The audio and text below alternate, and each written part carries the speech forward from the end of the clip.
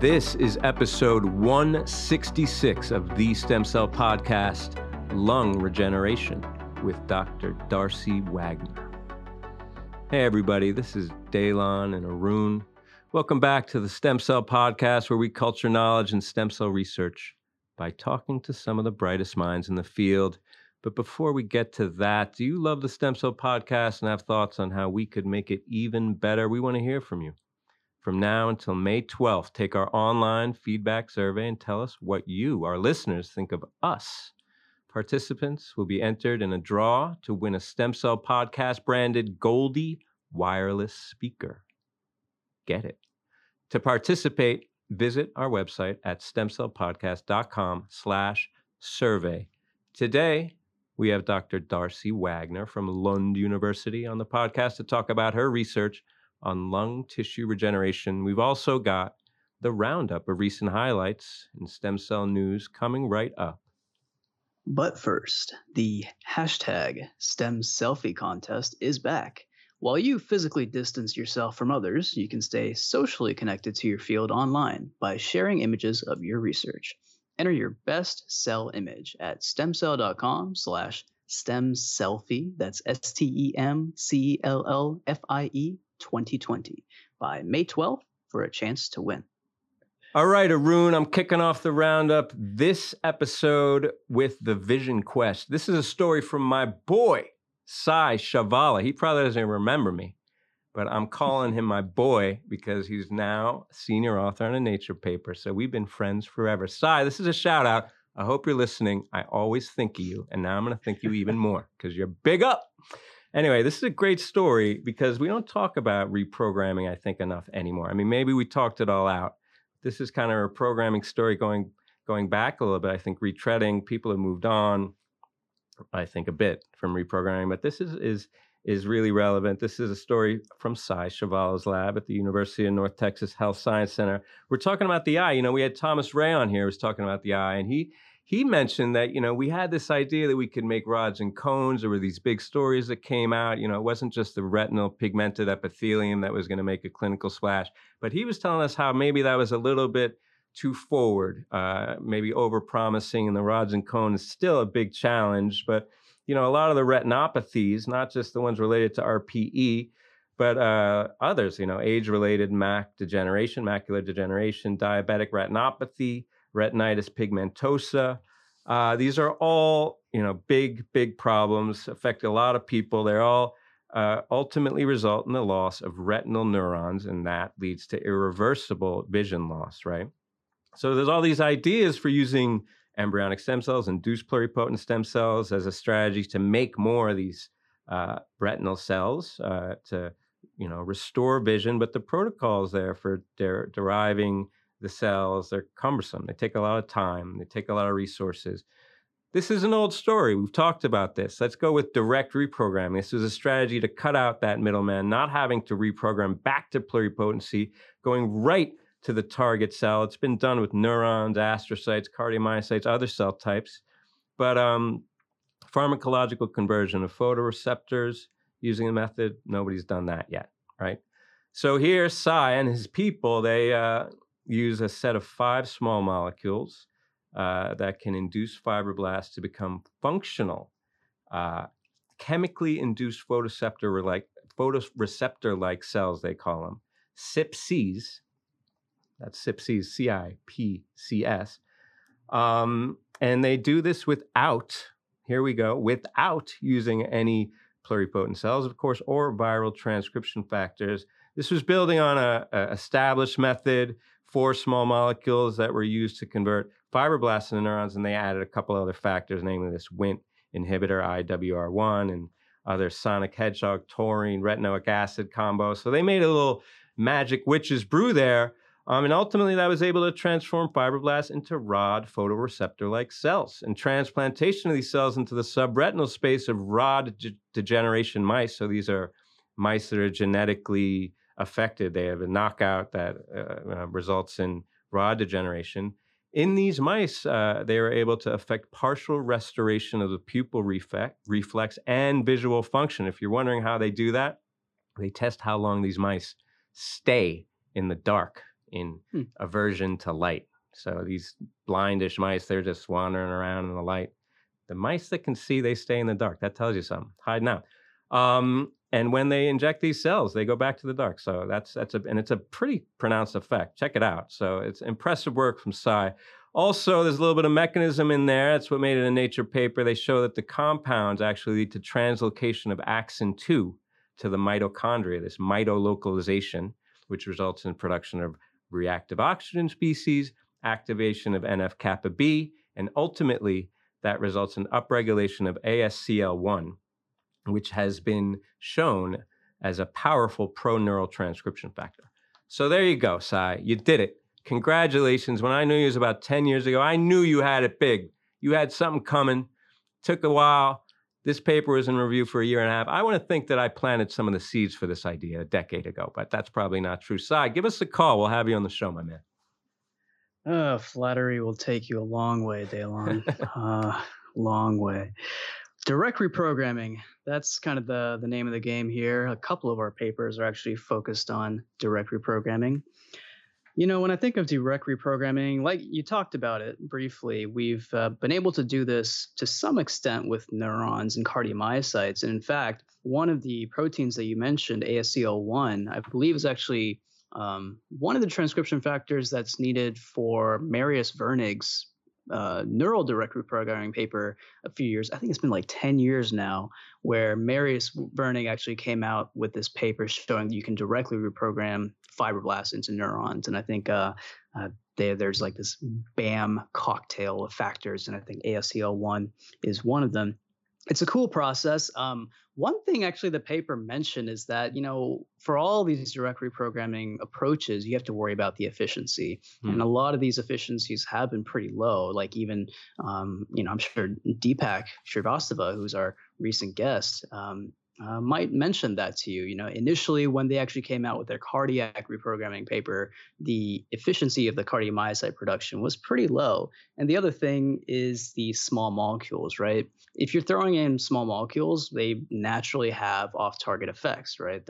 They're somewhat dirty. And in fact, IWR1 just happens to be one of the small molecules that I use for cardiac differentiation. So I don't know if that tells you something. So I don't want to be a downer. Obviously, this is an amazing paper. It's got translational potential. It's in Nature. It's there. But you gotta take it with a grain of salt. Why are you coming after my boy Cy, Arun? I'm not, man. He's your boy. I should just back off, man. I know you guys go way back. Okay. I'm just kidding.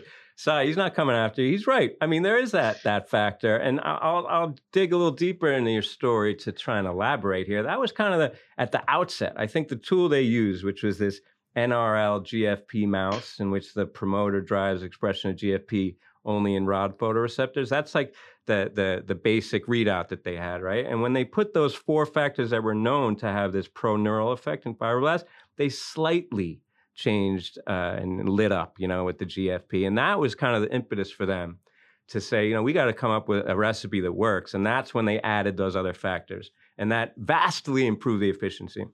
But of course, like you say, I think that this is why a lot of people have moved on from direct reprogramming, because maybe it's not exactly as practical for whatever reason as you would hope. The one thing I would say also, though, about the eye here is it's not like cells in the eye with immunocompromise and it's isolated.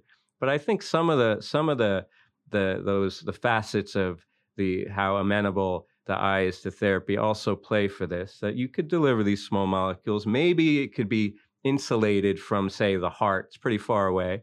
And you could always, enucleate, and this is a disease where the vision is already lost, right? So all you can do is help or make a problem. You can't make it worse, right?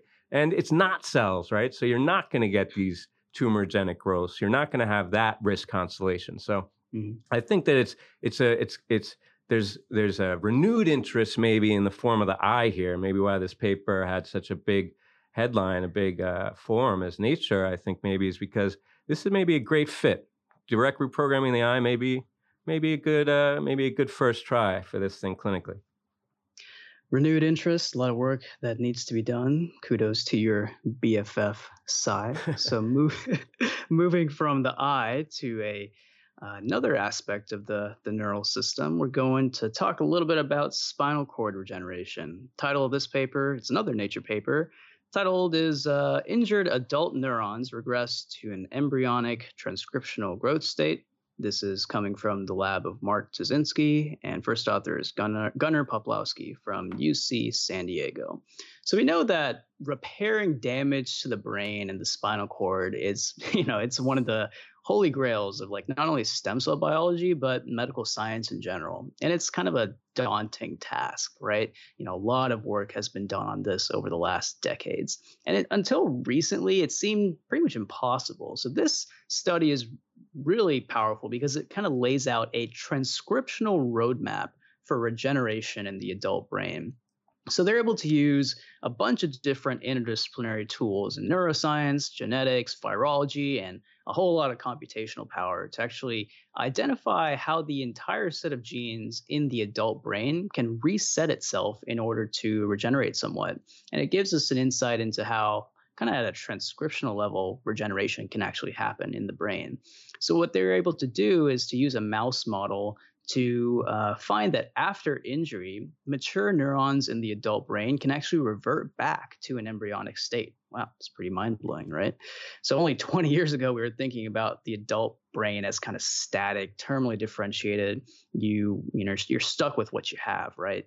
But this is showing that, over the last decade or so, a few years, this dogma has kind of changed, right? And some of this work was done by Rusty Gage, for example, who's down there also in San Diego at the Salk Institute, who found that new brain cells are actually continuously produced in like the hippocampus and the subventricular zone, for example. So these brain regions can actually be replenished throughout life. And the Tuzinski lab actually took this a step further. So they found that the brain's ability to repair or replace itself is not only limited to just these two areas. And so instead, when the adult brain cell in the cortex is injured, it can revert at a transcriptional level to actually an embryonic cortical neuron. And in that reverted state, it can regrow some of its axons if it's provided the right environment to grow into.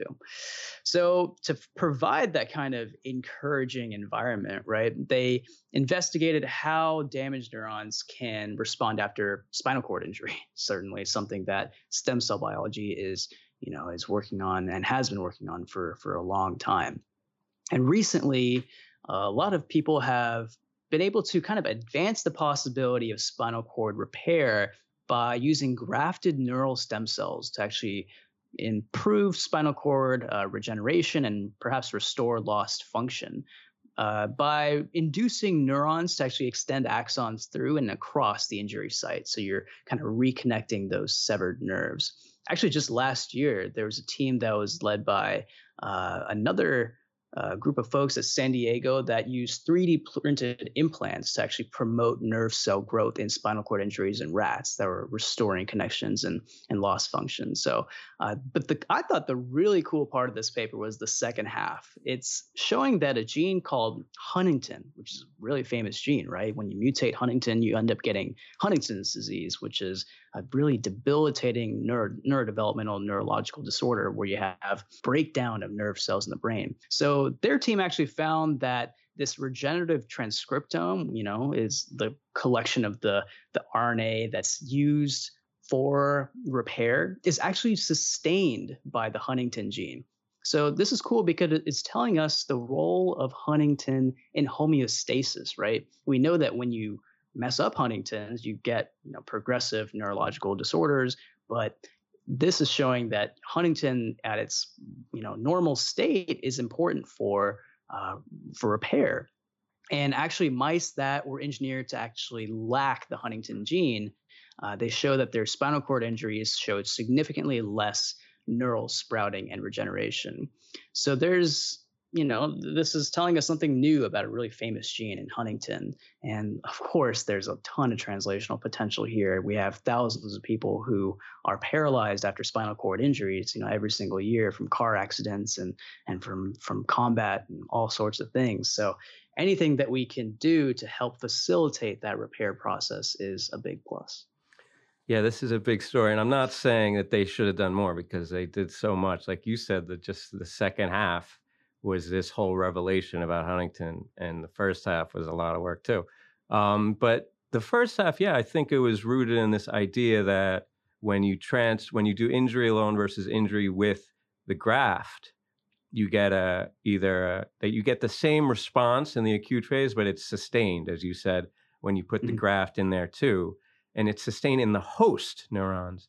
So, I mean, I'm not saying that I wanted them to do more, but the one question I have that I'm like desperate to know now, and I feel like it's kind of conspicuous and that wasn't addressed, although I'm sure they must have talked about it in this discussion, is that there must be some paracrine factor from the graft, right? That's enabling this sustained transcriptome that is dependent on Huntington. So, from a therapeutic standpoint, I'd be really interested to know if you could provide a cell-free surrogate. If you could Mhm. provide that signaling input that's coming from the graft and just induce without cells in the context of injury, you could allow this, sustenance of this regenerative transcriptional profile, and of course, that's the home run. Yeah. So I'm not surprised that they didn't get there, but it's obviously, it's an open question, I guess. Yeah, I mean, you can either find that kind of magic factor that's conferring disability, or you can kind of mimic it using a small molecule, like Hmm. kind of like what your boy Sai is doing, right? He's your boy, right? BFFs forever. Sigh. Now you got to email me and just you got to email me, CC Arun, and tell him how close we are. All right. I'm I'll going to take send the you an word email for it. first. All right. All you have to do is reply, Sai. Just reply. Please reply, Sai. Please. Please. Sai. I'm lonely. All right. All right. So, yeah, we're not going to the beach this summer. That's what I hear, Arun. But, I don't think I was going anyway. I got a lot of sub-Q fat, and it ain't pretty. Okay. So let's talk about adipocytes. Not my adipocytes. Let's talk about generally the royal adipocyte. And tissue repair, it's a stem cell show. Tissue repair, it's a lot of cell types going in there. A lot of cell types, in particular in the skin. You can imagine every time you get a little cut, it takes care of itself. But it ain't easy. You're asking a lot of the body, and it takes a lot of cells. Adipocytes are a big player. And adipocytes, in fact, and, in a lot of fields, are emerging as a critical niche cell. Uh, does a lot of things. They secrete cytokines to regulate regeneration of hematopoiesis, if you can believe that, following injury. Also, there's like antimicrobial peptides that are made by adipocytes to combat bacterial infections. But the function of adipocytes in tissue repair is not really well understood. And here's the thing: we know they do something, right? Because adipocytes, in addition, you think of them as just this storage depot, right? But they're active. They're metabolically really important. They store and break down triglycerides to rapidly release fatty acids, and that supports metabolism and underlies some signaling. That's called adipocyte lipolysis. Okay, and adipocyte lipolysis is important. As I said, there's lipid-derived eicosanoids, like prostaglandins, for example, that contribute to tissue repair, and that follows from adipocyte lipolysis. So we know that the factors that adipocytes make in this lipolysis can be important for tissue repair, but whether or not this lipolysis occurs after injury and contributes to tissue repair, we don't exactly know, right? So this is another close friend of mine. Not really close friend, but we did have a conversation at a conference at the time. Valerie Horsley from Yale University, not my BFF, okay? I don't need an email, but we talked. She's very charming. Her group from Yale, they identified here a key role for mature adipocytes in tissue repair in the skin. And how they did that is they used a genetic strategy where they selectively ablated the adipocytes in the skin. And by this showed that dermal adipocytes you need them to get macrophage inflammation after injury and ultimately efficient repair of not just skin, but also other epithelial cells. And the twist here is that before macrophage infiltration, the mature adipocytes, they undergo this lipolysis, and they release a lot of the fatty acids into the skin wound. And then they show very elegantly here that if you genetically delete this ATGL, and that results in defective release of the fatty acids into wound beds, you get reduced inflammatory macrophages and delayed repair. And when you do lineage tracing in that same context, you find that mature adipocytes, they did lineage tracing and single cell seq, of course, you got to do it, and showed that mature adipocytes, they undergo this lipolysis, and then there's other adipocyte-derived cells that generate myofibroblasts and secrete a lot of extracellular matrix to also foster wound injury. So adipocytes are not only contributing with the lipolysis, but then they're also ultimately giving rise to these cells as progenitors to the myofibroblasts that then further foster the wound repair. So this is therapeutic on multiple ends. It's not just about the cell, but also what the cells are releasing in these fatty acids and the lipolysis. There's a lot here to unpack, and it has a lot of relevance nowadays, with wound healing related to aging and particularly diabetes, which is a scourge that's only growing in scope. Wound healing in the skin, it's a really big issue that leads to secondary complications, ultimately death in a lot of cases. So Valerie Horsley, my very close friend, nice work. Man, we're just having too much fun here. Cell stem cell paper. We're going to talk about the science. Cell stem cell paper, it's a good paper. It's, shout out to Sheila Chari, who's the editor-in-chief of Cell Stem Cell. She's going to be joining us on the podcast not too long from now, actually, so stay tuned for that. Well, we're talking about transdifferentiation again, reprogramming in a sense, kind of what we just talked about with your earlier story. In this example, we're talking about adipocytes turning into myofibroblasts. This whole idea of cells can turn into whatever cell type they want, and the fact that we're still discovering this, the fact that we're discovering that adipocytes can turn into myofibroblasts and that we can use some of this knowledge to actually turn, fibroblasts into cardiomyocytes, into neurons and all sorts, into, to visual cells. There's so much that potential that needs to be unlocked here, right? Harping back to that point of transdifferentiation and, direct reprogramming. I think, let me back up for a bit.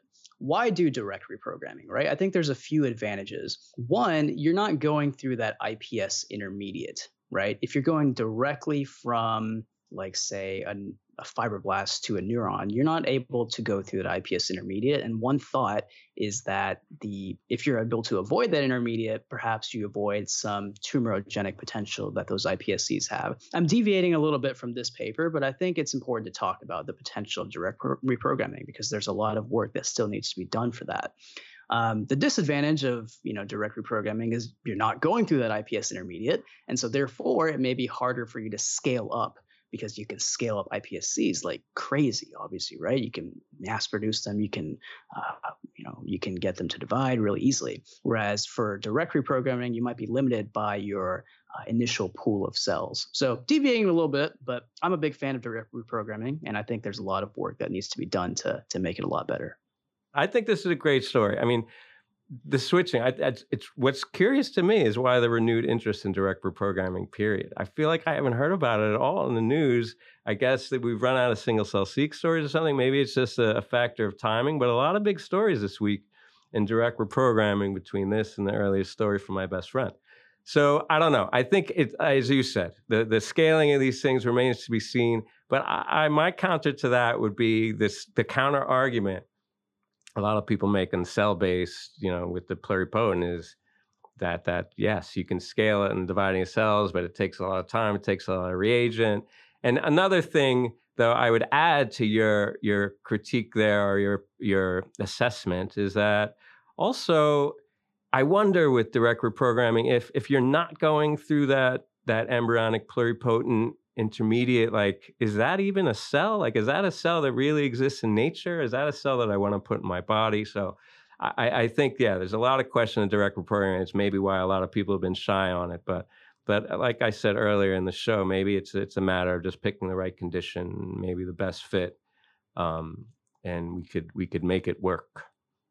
I mean, hey, an iPS cell isn't something that exists in nature, right? Yeah. But you're right. You're right. There's a lot of work that needs to be done. I think part of the reason people have shifted away from direct reprogramming is because IPS differentiation has become so good, right? Hmm. Why bother to direct reprogram like an iPSC or a fibroblast directly into a cardiomyocyte when you can make iPS-derived cardiomyocytes really easily and by the billions, right? We've become so good at our differentiation protocols for a lot of different cell types.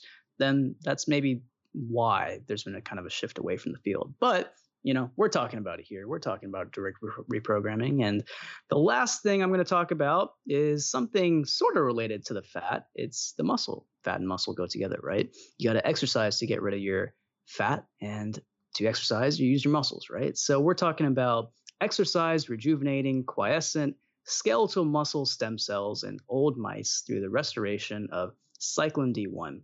First author is Jamie Brett, who's, full disclosure, she was a former grad student colleague of mine back at Stanford in the Stanford Stem Cell Program. Last author is Tom Rando. So this is coming out of the Stanford University Stem Cell Program.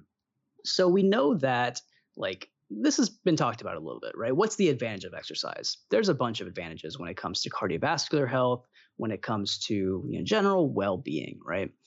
But there's actually another advantage here that these folks at the Stanford University School of Medicine were able to discover. And they're able to actually find that when old animals, old mice in this case, are able to exercise, it's renewing their muscle stem cells. So they're able to function better. They're able to produce more muscle and repair muscle damage better. Okay. So that's kind of the general premise of this paper.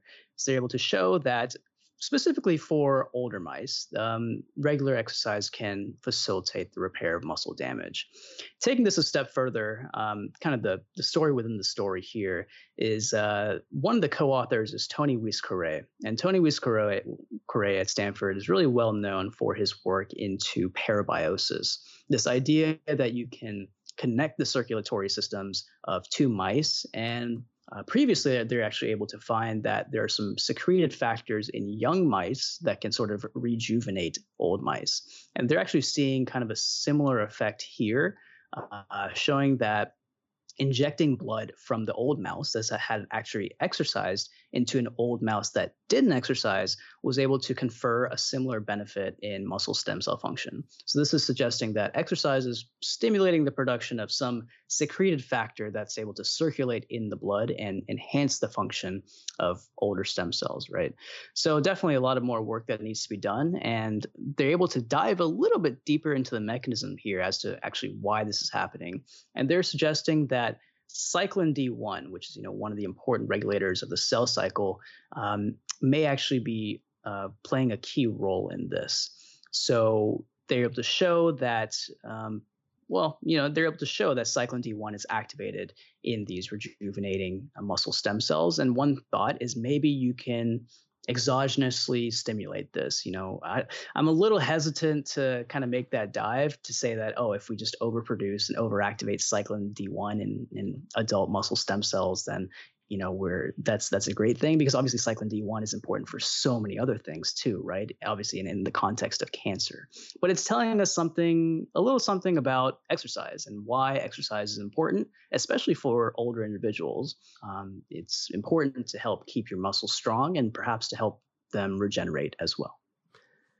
Yeah, I looking into this, I mean, it's I think a common criticism that you make, not criticism, comment that you make on a lot of papers is like the practicality when you take something apart in a a system, deconstructed system in vitro or in a mouse even, it seems practical, but then when you try and get it into humans and drug it, cyclin D1 in this case, yeah, off target. And also here, the way cyclin D works is by repressing TGF beta. So Yeah. TGF beta, another pathway that's ubiquitous and important both for bad things, also important for good things. So we got to watch out. But yeah, I mean, I think as you said, it's really nice in terms of academic understanding of what it is that's the basis of the benefit.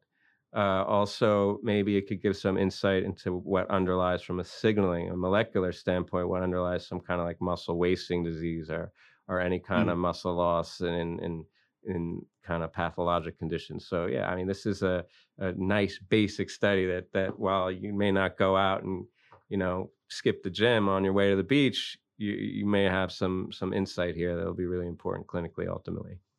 Yeah, I mean, I think this kind of goes back to the Huntington point, right? Ideally, you would want to find a target gene, target transcription factor, whatever, that's exclusively regulated in the context of your disease, as opposed to something like a cyclin D1, which is so broadly important that, developing a therapeutic target for this particular indication in the context of cyclin D1 might be kind of tricky. But yeah, more work needs to be done for sure. Yeah, who knows? I mean, look, we're about to talk to Darcy Wagner. I know she had this story that she posted up on the archive about, selectively delivering particles, but having them only be active in the tumor tissue. Like, I think, like you could combine a specificity of a technique with this kind of mechanistic understanding and target the muscle cells exclusively with the cyclin D modulators, whatever. The point being, it's real. The truth is there. Whether or not we can clinically exploit it, let's see. Moving on, I talked about Darcy. We're about to get to that. But first, I want to give you a message from Stem Cell. Whether you are in or out of the lab, maintain research momentum and stay connected with your field by exploring Stem Cell's virtual resources, including webinars, researcher profiles, virtual conferences, and more at www.stemcell.com/digital resources. Moving on to the interview, we're going to get to that in just a moment.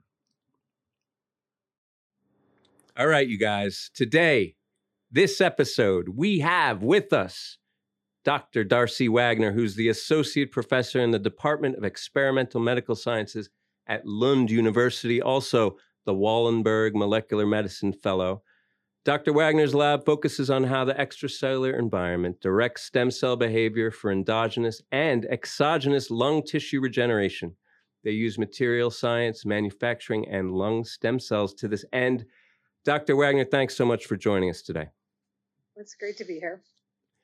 Well, it's a real pleasure to have you. I just want to start off with some facts that I pulled from the WHO from a couple years ago, mind you, but I'm sure they're still pretty current, regarding the global impact of diseases of the lung. This is very relevant right now amidst this COVID crisis.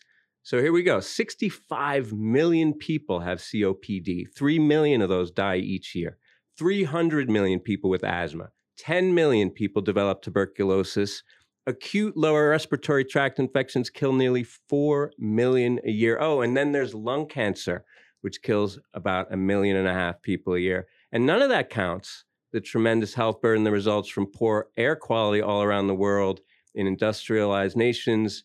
Yet it seems like no one talks about the lungs outside of smoking and cancer when it comes to disease, although meanwhile, coronavirus taking a massive toll. And with that, a lot more attention may be turned towards engineering, maybe cell-based therapies. Where does your work, Dr. Wagner, fit into this scary constellation of respiratory dysfunction?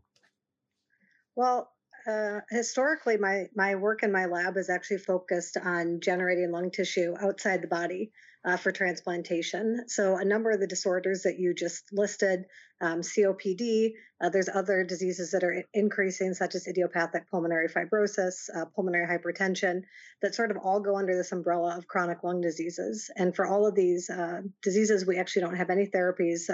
Those patients only rely on lung transplant as being a sort of quote unquote curative therapy.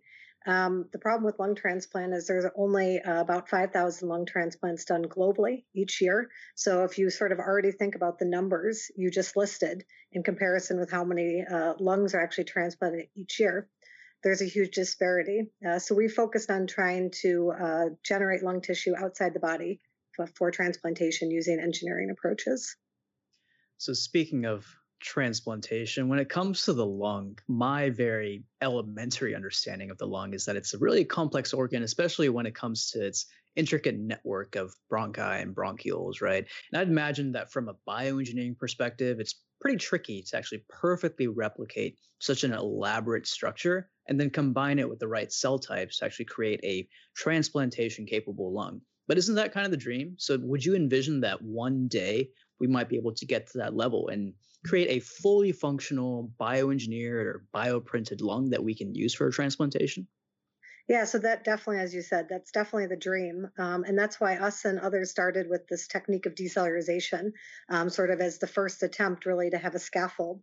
Because with that technique, you're able to really keep the intricate architecture of the lung. So you've listed already a couple. The challenges main with the lung are that there's multiple branching structures. You have the airways sort of superimposed with the vasculature, which is also a branching system. So this is sort of why those techniques were started with decellularization. There's been more recent attempts using polymers as well, but we sort of then have to now develop manufacturing processes that can actually generate those very complex shapes. We're going to come back around to the decellularization in a minute, but I just wanted to ask a bit about the intrinsic potential there in the lung. You know, the lung, people talk about the liver as this tremendously regenerative organ, but the lung also there's endogenous regenerative processes. Can those endogenous cells, or tell us about how those endogenous cells work, and can they be stimulated? Can we tap those to regenerate? Can you culture them and reinfuse them to form new alveoli? I ask these questions and want you to elaborate them, because we've discussed a few papers in our roundup over the last month that have left me wondering, kind of, given that all the components seem to be there, it leaves me wondering why cell-based therapies for lung aren't more established, why they're not more in play. Can you give us your lay of the land, so to speak? Yeah, so it's a really interesting question, and it's actually something that in my second postdoc I started to really pursue. Because at the end of the first postdoc, I really, us and others had really established techniques we could decellularize large organs. But one of the main mysteries then was sort of what cells are we going to put back on, and how are we going to do this? And of course, the natural sort of naturally led me to think about how does endogenous lung regeneration happen. And so the way that the way we understand this works right now is that there's different regional progenitor cells, and these sit at different locations. So if you think about the large airways, along the basement membrane of the large airways, there's a pool of basal stem cells that serve as sort of the progenitor cells for those large airways.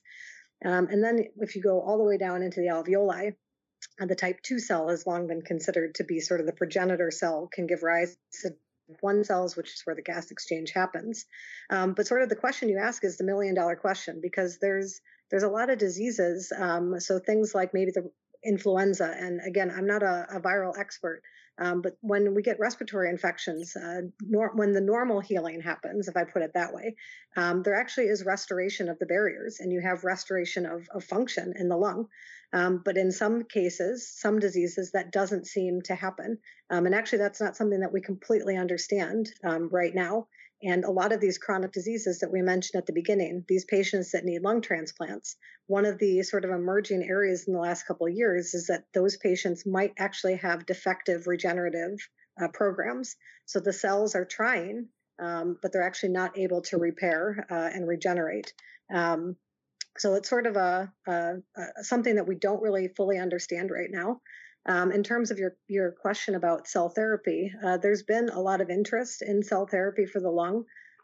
So the field really started like several other fields. The first attempts were actually to use mesenchymal stromal cells from the bone marrow, for example, in COPD. And I did my first postdoc with Dan Weiss, who was the lead author on that first clinical trial that was published. And what they found actually is that while it was safe, there really was no great clinical effect with that. And so sort of more recently, there's been more interest, as you mentioned, in using endogenous lung progenitor cells or induced pluripotent stem cells as examples for cell therapy. But one of the problems that sort of has sort of appeared is getting those correct cells, even if we've identified and characterized them in the lab. How do we get them to the correct location in vivo?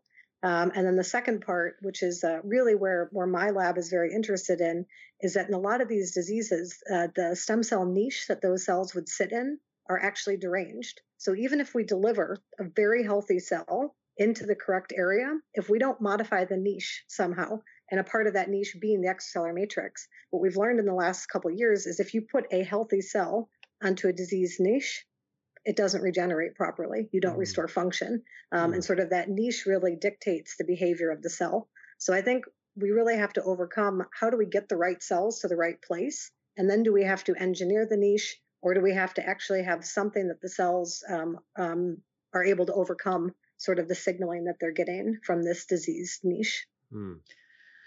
Regeneration is certainly something that we need to learn more about across the body, not only the lungs, but also other components of the cardiovascular system, like the heart, for example. So definitely a lot of exciting work that needs to be done. But then there are also a lot of new technologies that are emerging, not only in the lung field, but in other fields that are helping to kind of further address some of these important questions. And in terms of those technologies, you actually had a collaborative project with Silka Miner's lab.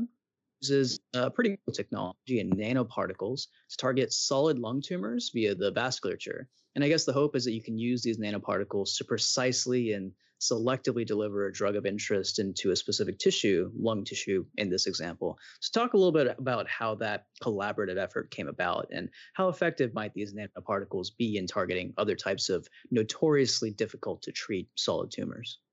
Yeah, so similar to what we just talked about, the challenges for cell therapy, nanomedicine is sort of a parallel to this, that you could deliver, factors for different diseases into the correct location. So the collaboration is with Silka Miners, and then there's another author that's very important to mention on that, which is Thomas Fine, and his lab really developed the nanoparticles. And sort of where my expertise came in is that in this effort to regenerate organs, one of the things is that my lab has developed a great understanding of how we keep organs and tissues alive outside of the body. And so the first author of that paper is a postdoc in my lab, and most of that work, the first part of that work actually was his PhD work. And they were really struggling to deliver those particles to the correct location in lung tumors. So one of the things they did very well is they used very immunologically relevant models. Many lung cancer models use some form of immunosuppression because they use xenografts. So in the models that they had used, they had a fully competent immune system with lung cancer in those animals. And what they found is actually that the nanomedicines were not able to get to the tumors. So when Dennis actually came to my lab, we started to talk about sort of the problem that they were facing there. And we discussed potentially some unique surgical approaches. And in order to test that, we developed this system where we're able to take the heart and lung outside of the animal and actually perfuse it. And in that way, we were able to sort of eliminate the systemic effects that you might see when you deliver it into the entire body, which is how most nanomedicines are delivered right now, is you inject them through the entire vascular system, and they somehow then have to go through this maze of the vascular system and then find their right cell.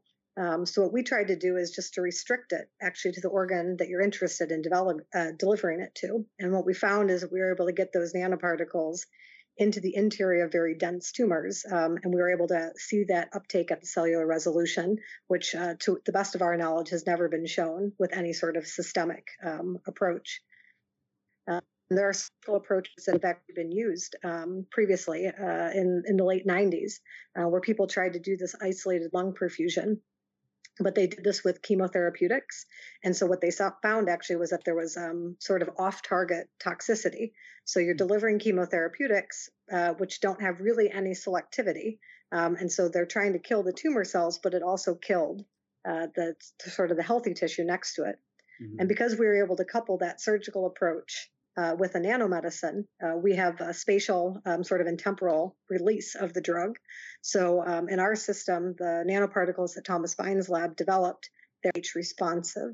So you actually have to have an acidic environment for them to release their cargo. So this really allows for sort of 2 points of selectivity, is that we're able to deliver cells specifically into the cancer cells, and then they only release the drug when they have sort of a certain trigger, and in this case, it being a pH responsive element. Yeah, Darcy, you mentioned that it was the expertise in being able to culture the organs outside the body, and this is expertise that you've gained in your pursuit of this decellularization that you also alluded to earlier. Here, you're exploring the vascular tree as a means of delivery, and as a bioengineer, you of course appreciate how vital the vasculature is to nutrient gas metabolite exchange in tissues.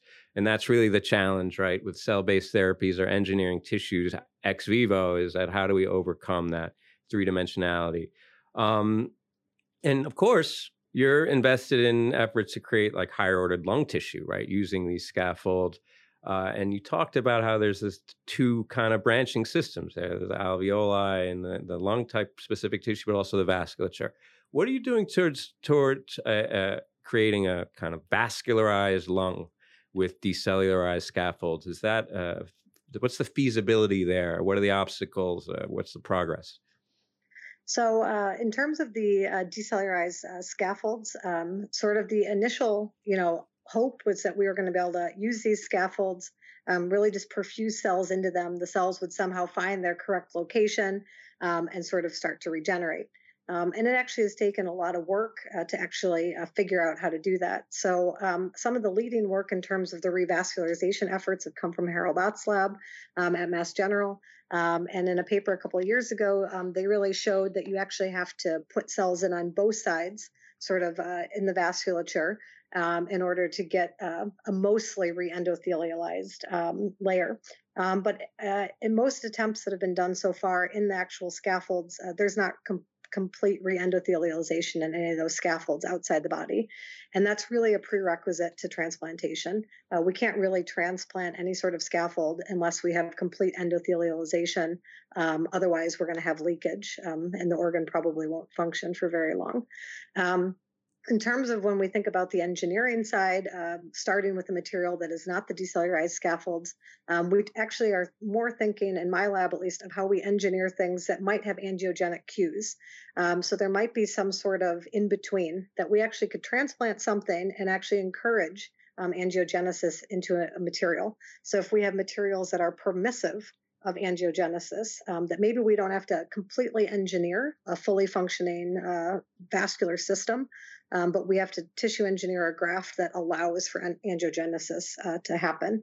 Of course, if that was going to be the approach, there would have to be sort of a consideration on the clinical side of how those patients would be cared for during that interim period. There are auxiliary technologies used in the clinic right now, something called ECMO, which actually takes the burden of gas exchange off of the lung of that patient and it takes it outside the body. So you could imagine that perhaps a technology like that, which is used right now for lung transplant patients as a bridge when their lung is not normally functioning, that maybe that could be some sort of in-between situation, that while the angiogenesis was happening in the body, that maybe those patients were on ECMO, for example.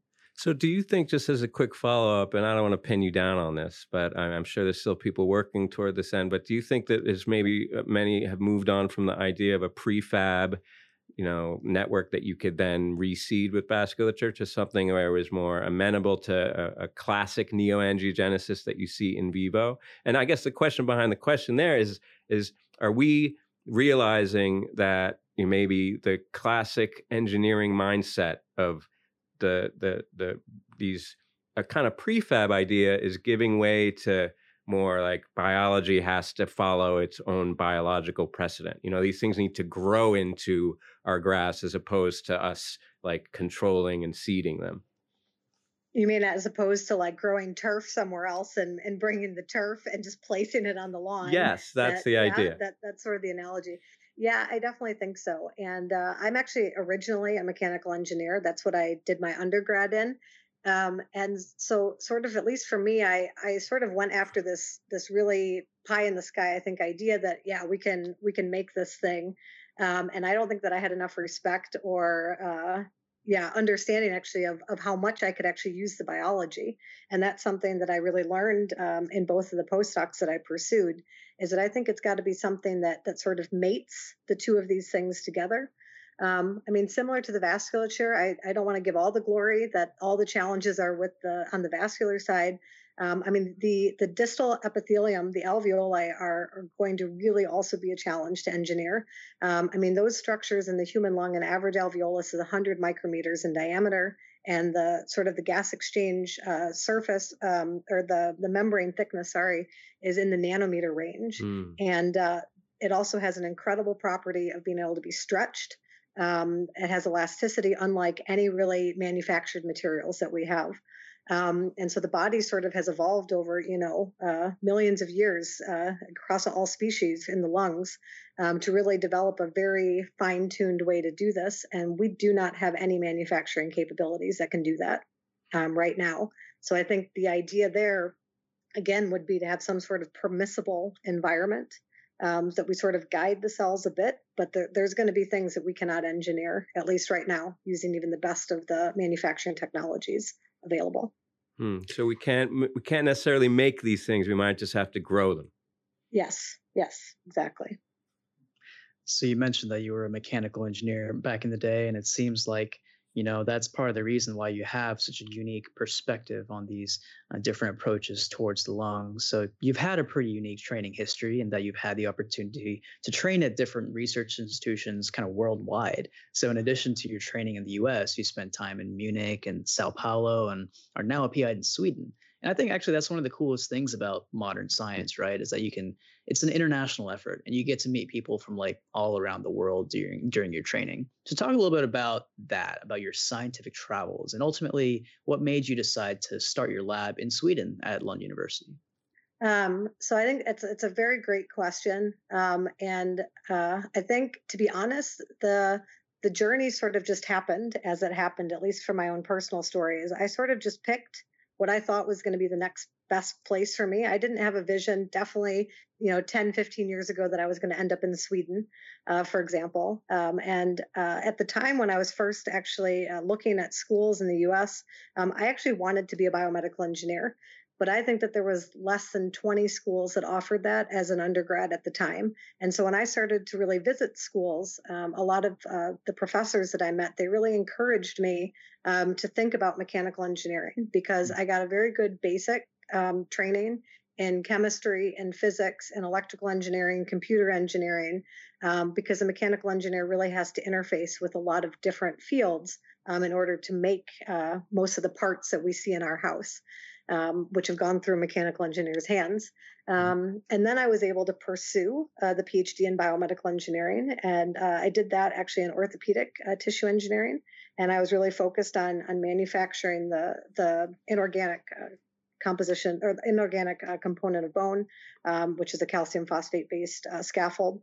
And at the very end, I started to put cells on this material that I had put blood, sweat, and tears into, of developing over 3 years. And it was really sort of what we were talking about before, that when I first saw some of these interactions that the cells had, they were actually making new bone, and they were making it in ways that I never could have designed or manufactured. And so I got really curious of how actually cells and materials interact with each other. And again, this idea that I still have that they can work together. And I would say it was very serendipitous. I went, my PhD advisor encouraged me to go to a stem cell symposium that my university, the University of Toledo in Ohio, was hosting. And the keynote speaker was Dan Weiss, who ended up becoming my first postdoc advisor. And I was a very timid graduate student at the time, and I was totally blown away by his talk. And, it's probably 200 people in the room.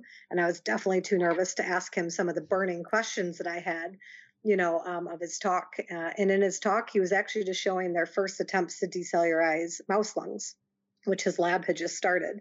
So I went and found him at the lunch that was afterwards. And as he tells the story now, this young graduate student attacked him with a bunch of really difficult questions. But in my head at the time, I thought that those were, of course, obvious questions that he would have been working on. And I was just curious. So sort of one thing led to the next in that discussion. And I think he actually offered me a postdoc by the time we were even done with that discussion. But obviously I went on to go do a postdoc with him. He convinced me to switch fields, to switch from orthopedic tissue engineering into lung tissue engineering. And when I look back on it, it was actually a much bigger risk than I thought. Because the orthopedic field, you really have a safety net. There's a huge industry that's if academia doesn't work out for you and you're in orthopedic tissue engineering, you're always going to get a job at one of the orthopedic companies. There's tons of, development in those biomaterials. But at the time, there was really nothing in lung tissue engineering. There was no backup plan. And so I just sort of, I don't know, like a young, naive person, went out and switched fields. And I went to Vermont. And we made a really exciting progress. I learned a lot about biology in general, and also especially lung biology and cell therapy in my time with Dan. But as I already alluded to before, I really felt it was important to understand how the lung does this normally. And that's what led me to go look for some of the labs in the world that were doing that. And that's how I met Melanie Koenigshoff, who I did my second postdoc with in Munich. And I was lucky enough to get a Whitaker fellowship to pursue that postdoctoral training. And then I was in Munich, and sort of, she gave me additional responsibilities, of mentoring PhD students, mentoring master's students. And then I really started to think about trying to make that transition, to becoming a PI, an independent investigator. And I explored several different options. And in the end, I wanted to stay in Europe. And Sweden had just launched this large initiative, the Wallenberg Molecular Medicine Centers, which are at 4 different universities in Sweden. And it sort of was an initiative taken by the Knut and Alice Wallenberg Foundation to sort of re-energize life science in Sweden. And so they wanted to recruit about 40, I think in the end it's about 40 of us to these 4 different universities, to really sort of give a new start and bring in some new ideas for life science in Sweden. And so the package was very attractive. It was a tenure track position, which especially in Europe is a very rare thing. So it just felt like the right opportunity at the right time. And by that time that I was making the decision, I really am committed to the lung as being my main organ. And Lund University has actually a very important place in the history of lung transplant.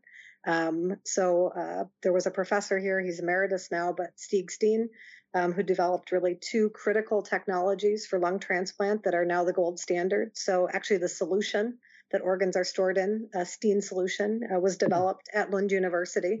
And then also the device that lungs are evaluated on before being transplanted, is something called ex vivo lung perfusion, was also developed by his team. So Lund University also has a very rich history and important history in lung transplant. And so it was just a very attractive opportunity for me.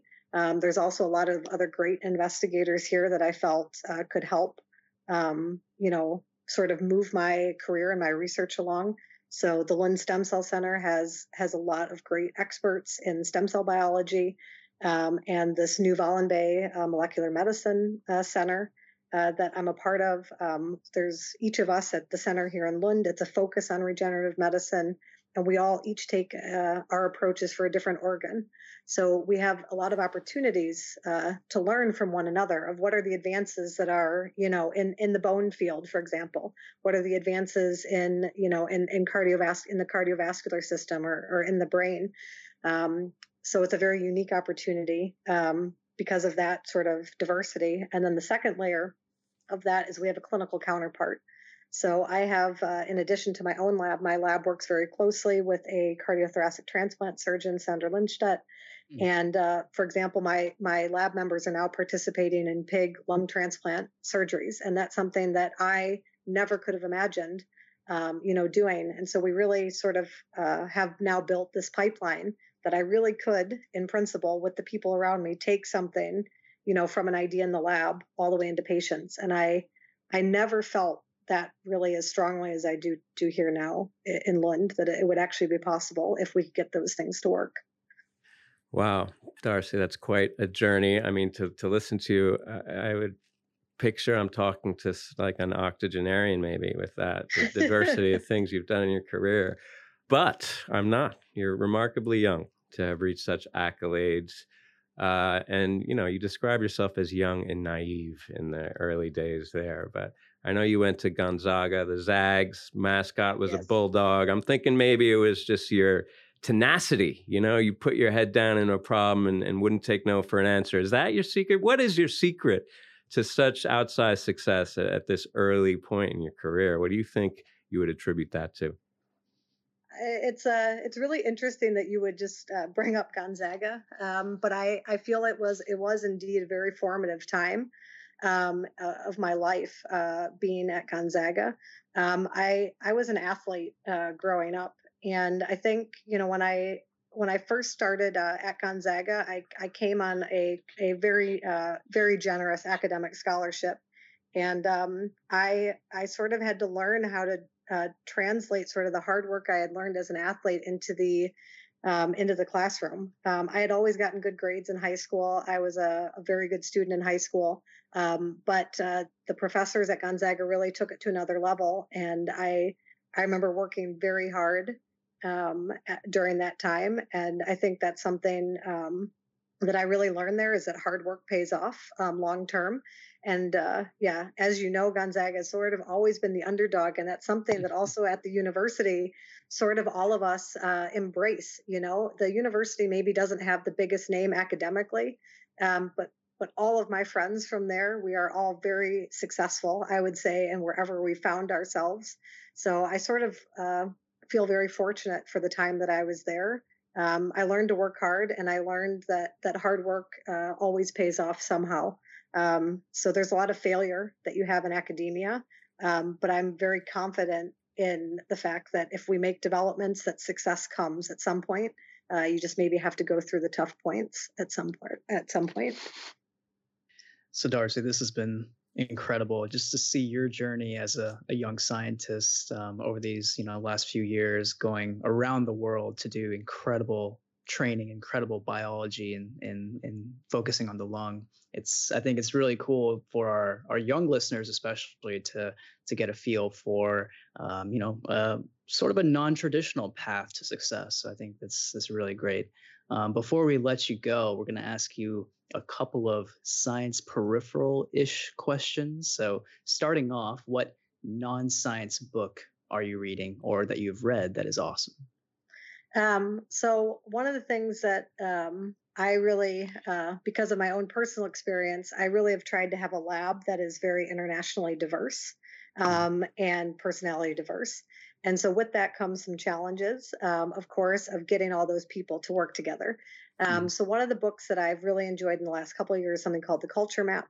And this really talks about how different cultures have different sort of dimensions to them.